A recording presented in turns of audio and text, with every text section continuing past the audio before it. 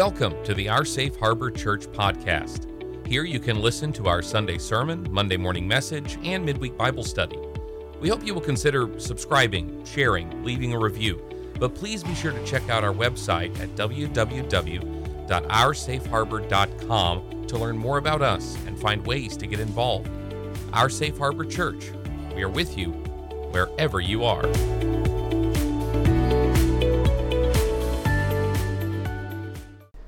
Hello, and welcome back to 2 Timothy chapter 3, starting at verse 10 today. And Paul's going to take this very personal letter to Timothy to yet another level of just letting Timothy know some of his heart, but also getting Timothy ready for a very powerful charge to him that is coming later in this very short book. We're taking our time going through this because as Paul is talking to Timothy through these letters and to Titus, he's actually talking to them about what it means to be a minister, an evangelist, a pastor, and what they need to take care of. And as we've already seen, the vast majority of things we fight about aren't even in here because they just weren't that important to the early Christians. It was how to live a life of love and faithfulness to Jesus while in the middle of a hostile culture. And I believe that we probably should be paying attention. Well, Paul's going to share here some of the struggles he's had, but he's going to share it for a particular reason. But won't do that first. Let's have a look at 2 Timothy chapter 3, verse 10. You, however, know all about my teaching, my way of life, my purpose, faith, patience, love, endurance, persecutions, sufferings. What kind of things happened to me in Antioch, Iconium, and Lystra, the persecutions I endured? Yet the Lord rescued me from all of them. Let's stop. The Lord rescued me from all of them. Does that mean he saved his life? Could be. Does it mean it kept him from harm? No. Paul bore in his body, as he put it, the marks of the Lord Jesus. He had scars. He'd been pummeled with rocks. He'd been beaten. This was a man whose joints would be hurting, who would have some nerve damage to parts of his body. This is a man who suffered much, and yet he felt that the Lord had delivered him from all of these things, and he is a man who is currently imprisoned. Now, whether this is a form of house arrest or whether this is in a different kind of prison is up for debate. But it is not up for debate that Paul was imprisoned during the time of this letter. Yet he felt rescued. Because to Paul, what you could see did not really represent reality.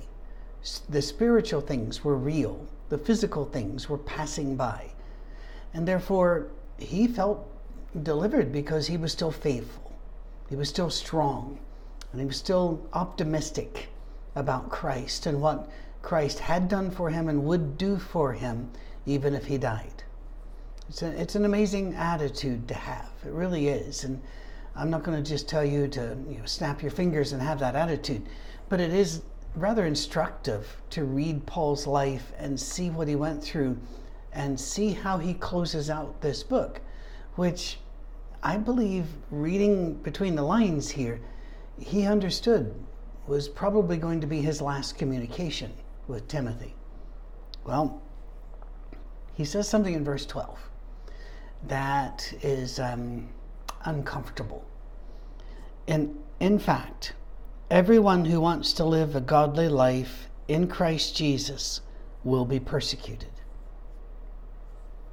Everyone.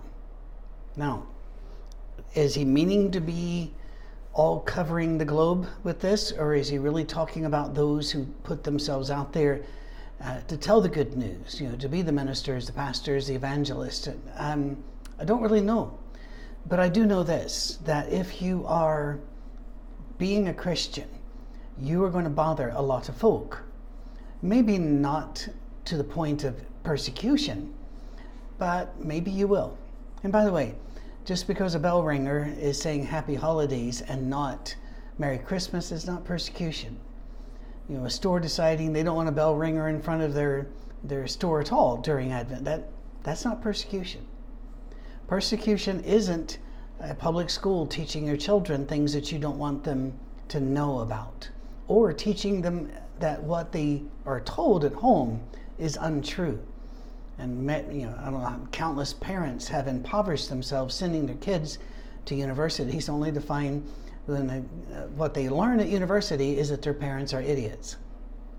That's pretty rough. And if you are a Christian in university and in certain of the sciences, but really anything, you're going to find some persecution there. So sometimes when all hell breaks loose, it's because you're doing something right. Now, make sure it's not because you're a jerk. Make sure it's not because you're being sanctimonious. But just refusing to join in evil and acquiesce to the demands of evil is considered an attack by our culture, and they will go for you. Recently on Twitter, an actress who had been on TV as a young girl and is now back, I guess, in Hallmark movies and such, had the temerity, had the unmitigated gall to say that traditional marriage was really the best, and it's best for communities and such, and for the raising of children. And she has been relentlessly shelled on Twitter.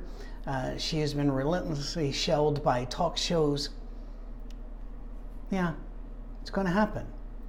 Andrew Klavan, who had a thriving career writing Hollywood scripts and books, was absolutely sought after. When he really came to faith and decided his faith had to limit his interaction with some of these elements of the media, that he could not write stories that attacked his own faith or that broke down things he believed in, was immediately kicked out of Hollywood. If you stand up and just say, I believe in Jesus, that's enough to get persecuted in many places. So be aware that some of the ministers you'll see on television, and really, what are you doing? If you watch them, it's all triumph and triumph and triumph, and this is how we win our battles, and it's all this celebration thing. Yeah, I need to remember we have books in the Bible called Lamentations, Ecclesiastes, a third of the Psalms, more than a third, are laments. Jesus was a man of sorrows, well acquainted with our griefs. Our travel through this earthly realm will not be without some pretty hard bumps. When that happens, that is not a sign that God has deserted you. That is not a sign that God does not love you, even if it's Christians hurting you. It may just be a sign that you're doing the right thing.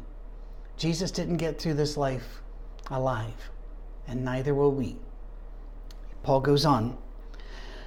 But while evil men, Christian, those who believe in Christ Jesus will be persecuted, while evil men and impostors will go from bad to worse, deceiving and being deceived. But as for you, continue in what you have learned and have become convinced of, because you know those from whom you've learned it, from infancy you've known the Holy Scriptures, which are able to make you wise for salvation through faith in Christ Jesus. Now, we're good. We're tracking. We're tracking right now. Verse 16 is where some people go very far off the rails, and they use this as a proof text, sometimes what we call a clobber verse, to swing around the room to win their argument. All Scripture is God-breathed. All right, what's God-breathed? Well, the word is usually translated inspired, which really means to breathe into. People assume all Scripture, that means the Bible. Not when Paul wrote this. Because when Paul wrote this, most of the New Testament was not gathered and much of it had not been written. He's talking about the Hebrew Scriptures. But to us, in the order in which we place the books, Genesis through Malachi. Maybe he was also including some of the Deuterocanonical books, such as Judith or Tobit. He certainly knew those books. That there's no way he could have been a scholar without knowing those books. and they were tales that were very well known. These were written, some of them perhaps, even in Egypt when the Jews were there for a long period of time, not during the plagues and Joseph time, but later, between the time of Malachi and the time of the Maccabees. There were colonies in Egypt where they did quite a bit of writing, including the Septuagint, the most impressive and the most often quoted version of the Hebrew Scriptures by Paul. I call them the Hebrew Scriptures. I should probably call them, excuse me, the Jewish Scriptures, because the Septuagint was in Greek. But when he says all Scriptures, he's pointing back there. Does that mean he's saying that the New Testament isn't inspired? No, he didn't know what a New Testament was. There are indications that Paul knew he was writing Scripture at times, but at other times he was making it plain. He says, I, not the Lord, say. And he allowed for some mystery and some movement there. So that's one. And then breathed in, inspired. And people assume that means inerrant, zero errors in history and numbers, mathematics, sociology, zero mistakes when it comes to science or the like, everything, as if this was written for us in 2022. Not by people with a limited worldview in a world in which you couldn't have any other kind of worldview. This, we're going to need to be careful. For God to breathe something into someone or something certainly indicates his engagement with it. But when we assume what that engagement means, we'd better have some solid things to back it up. When God breathed into Adam and he became a living soul, did that mean that Adam had no errors? We know that story.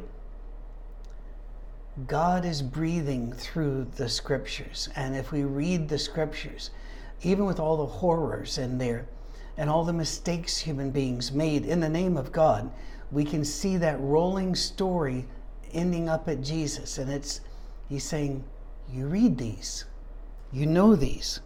These are able to make you wise for salvation. It's God-breathed. It's useful for teaching, for rebuking, for correcting and training in righteousness, so that the man of God may be thoroughly equipped for every good work. Nowhere in those two verses that are almost always trotted out when someone wants to talk about the inerrancy of Scripture does it say it's inerrant. It says it's useful. Other versions, profitable. No version says absolutely without error and completely dictated by God to willing secretaries. Yet that's the assumption people make, and it has caused all kinds of harm. Let me give you an example of this. Do you like your Bible? I like my Bible. Are you glad you can read a Bible whenever you want to? I'm thrilled. I really am. I love doing that. We even have Bible apps. I think my wife has set world records for reading the Bible consistently every day off of Bible apps, several chapters a day, and you know, I'm very proud of her. I love that. Did getting the Bible sort out our problems when it had been away from us until the movable printing press, really, and in the 1400s, 1500s, and then even later, the 1600s, before it started getting into the hands of people? Until that time, the Catholic Church, whether Eastern or Roman, pretty much were the only guardians and keepers of the books that we would eventually settle on and say this is the canon of Scripture. So there was just a monolith. You know, in Europe it would have been the Roman Catholic Church. In Eastern countries, the Orthodox churches are split into different groups, but you get the point. And so now we get the Bible so we can be united, right? Sola Scriptura, as Martin Luther would put it. Do you see what happened when we got the Bible? Instead of being united, the number of divisions in Christianity exploded exponentially and still are. Why? Because people are reading it as if it was dictated by God to individuals. Therefore, they're looking for any hidden words. They're looking for any new doctrine. They're looking for, and they're looking right past the love thing and the be like Jesus thing. And so when they read this scripture, these two verses, even though it doesn't say it, what they hear is God dictated this and there are no errors. God said it, I believe it, that settles it. Paul was a lot more nuanced than this in chapter 2 and in here, saying, learn how to use this, rightly divide it, handle it correctly, because it is useful. Isn't it amazing what the Bible says and what it doesn't? Moving on, chapter 4, in the presence of God. Now here we go. If you're wondering why he went personal there and so deeply so, well, here we go. In the presence of God and of Christ Jesus, who will judge the living and the dead, and in view of his appearing in his kingdom, I give you this charge. Preach the word. Now, a couple things need to be said. First of all, this is a man, again, nerve damage, joint damage, skin diseases probably from the different jails and mistreatment that he's had in his life. And he is awaiting the death sentence to be carried out on him that Nero will carry out shortly. And here he's writing to the young man he loves so dearly, and he says, do what I do. Even knowing it might put Timothy eventually in that same place, he says, no, this is worth it. Preach the word. And when he says preach the word, you know what people think? Preach this. But they don't even look to see what this says. What does it say? It says that Jesus is the word. Preach Jesus. The word, the truth, the life, the way. He is all of these things. And according to John chapter 1, in the beginning was the Word, and the Word was with God, and the Word was God. The same was in the beginning with him. Jesus is the Word. Preach Jesus. And by the way, that wasn't a mystery to Timothy, because they were already referring to Jesus as the Word for some time. Preach the Word. Be prepared in season and out of season. In other words, when it's popular and when it's not. Correct, rebuke, and encourage with great patience and careful instruction. There's a lot of rebuking that goes on with no patience and no instruction. Basically, straighten up and fly right, to use a military term out of World War II. No, even when you rebuke, it has to be done with humility, because you might be the one who's wrong, and you are not God. So we do it with humility, and we are to do it gently. Again, gentle rebuking. When we hear rebuke, we think of something way away from gentle, but Paul doesn't. It's to be done in love and gentleness with gentle instruction, because we don't want to bruise or break a bruised reed, if you remember, or blow out a smoldering wick. You want to be very careful with people. People are covered with bruises. People are hurting. You have no idea what that person across from you is going through. None. You should treat them as if they're having a horribly hard day, because the odds are they are. Everybody you know is having a bad day at some level. Everybody you know is carrying baggage. They've got scars. So we are gentle. He goes, for the time will come when men will not put up with sound doctrine.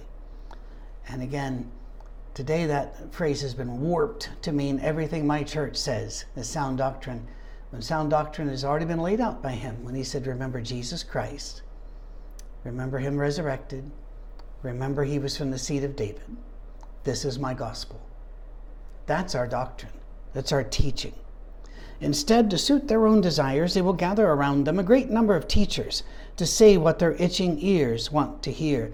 And there's no better time in history for this to be true, because of all the thousands of podcasts out there, millions.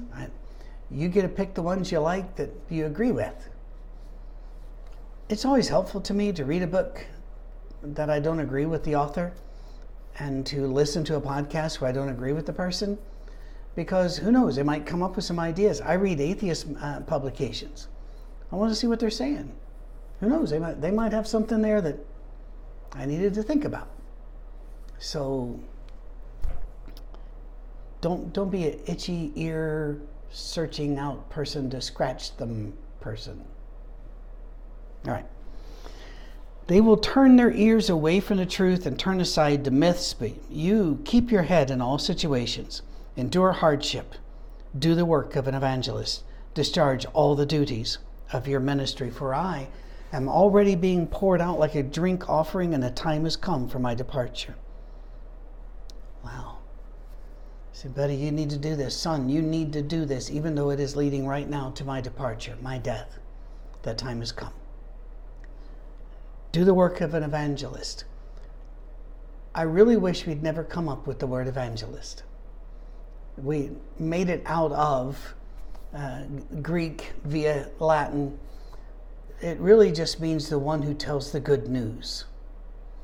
And by now, the word evangelist can mean a pushy church person. I wish it didn't.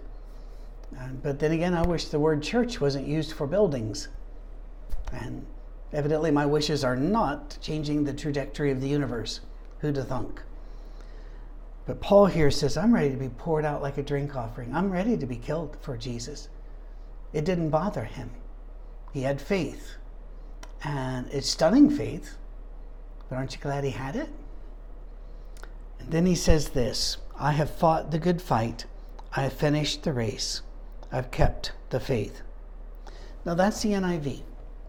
The more common translation says, I fought the good fight. I have finished my course. And the NIV had a decision to make because there are manuscripts that read both ways. And they went with this one. I kind of like the I finished my course thing here because my course is not going to be the same as yours. Paul didn't finish Peter's course or John's course or Elijah's course or whatever. We're all individuals, and our work is going to look individual. It's going to be the things we're able to do with what we have, where we are, with the people and the supplies around us, and with the potential of the moment. And so it's going to look different. I know people who, for example, they give all of their life to feeding the poor, and they think everybody else should give all their life to feeding the poor. Well, what about visiting prisons? What about helping the sick? What about telling people about the Jesus story? You see, there are all of these different things that we do for the kingdom, and my course may not be your course. I've even seen churches get really angry because part of them wants to do mission work in India and the other part wants to do work in, I don't know, Germany or England. And they get angry at each other because they want everybody to have exactly the same passion they do about the thing they do. No. You do your work. You do your work. The work you have a passion for and the ability and the talent and the moment at hand. You do your work and let others do theirs. Finish your course. It is far too late for me to live my life to be the best Patrick I could ever be, but I'm trying to be the best Patrick I could be now. Maybe that'll help you some too. And then he talks about, now there's in store for me a crown of righteousness, which the Lord, the righteous judge, will award to me on that day, and not only to me, but also to all who have obeyed everything I've listed and is in Scripture with precision obedience. It doesn't say that. It doesn't. The crown is coming to all who have longed for his appearing. You have a feeling we've been a little negative and narrow about the grace of Jesus? I believe we have. Well, he closes this with some personal remarks, and some of them are meaningful to us. Most of them I'm just going to zip right through. Do your best to come to me quickly, for Demas, because he loved this world, has deserted me and gone to Thessalonica. Crescens has gone to Galatia, Titus to Dalmatia. Only Luke is with me. Get Mark and bring him with you, because he is helpful to me in my ministry. I sent Tychicus to Ephesus. When you come, bring the cloak that I left with Carpus at Troas, and my scrolls, especially the parchments. And you're getting this is kind of tender. It's kind of a special holy place. He really wants Timothy to come to him, but we don't think Timothy made it in time.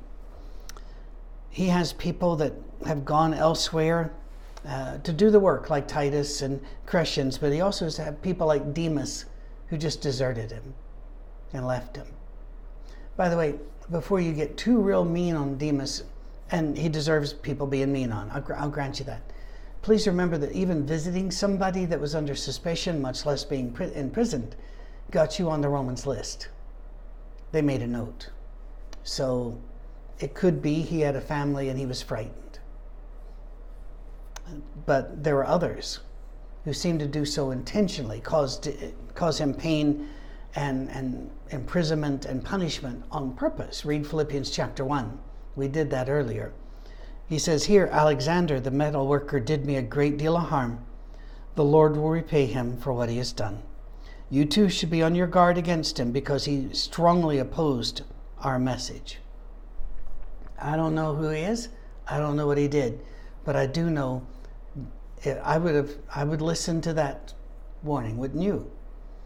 He said, he's done great damage to our message. What message? Remember Jesus Christ, crucified, raised again of the seed of David. Love God, love each other. The only thing that matters, as Paul himself said, is faith expressing itself in love. And a crown of righteousness goes to all of those who long for his appearance. Isn't it a crying shame that we take scriptures out of Paul and use them to beat up other people and beat up ourselves and declare that these are laws necessary for our obedience in a precise way, when that's not what he was saying, ever. At my first defense, he writes in verse 16, no one came to my support, but everyone deserted me. Wow. It's heartbreaking. But you know what his next line is? May it not be held against them. I think we could learn something about graciousness, forgiveness, and offering people love instead of revenge fantasies, don't you? He goes on, but the Lord stood at my side and gave me strength so that through me the message might be fully proclaimed and all the Gentiles might hear it, and I was delivered from the lion's mouth. The Lord will rescue me from every evil attack and will bring me safely to his heavenly kingdom. To him be glory forever and ever. Amen.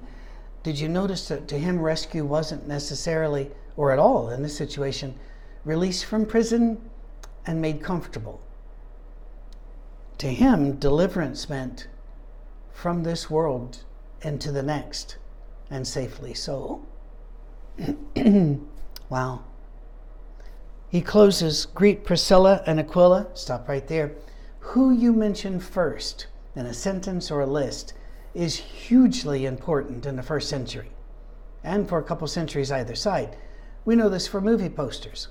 Before an actor will agree to do a movie, they negotiate how big their name is on the poster and in advertisements and how up front their name is compared to the others.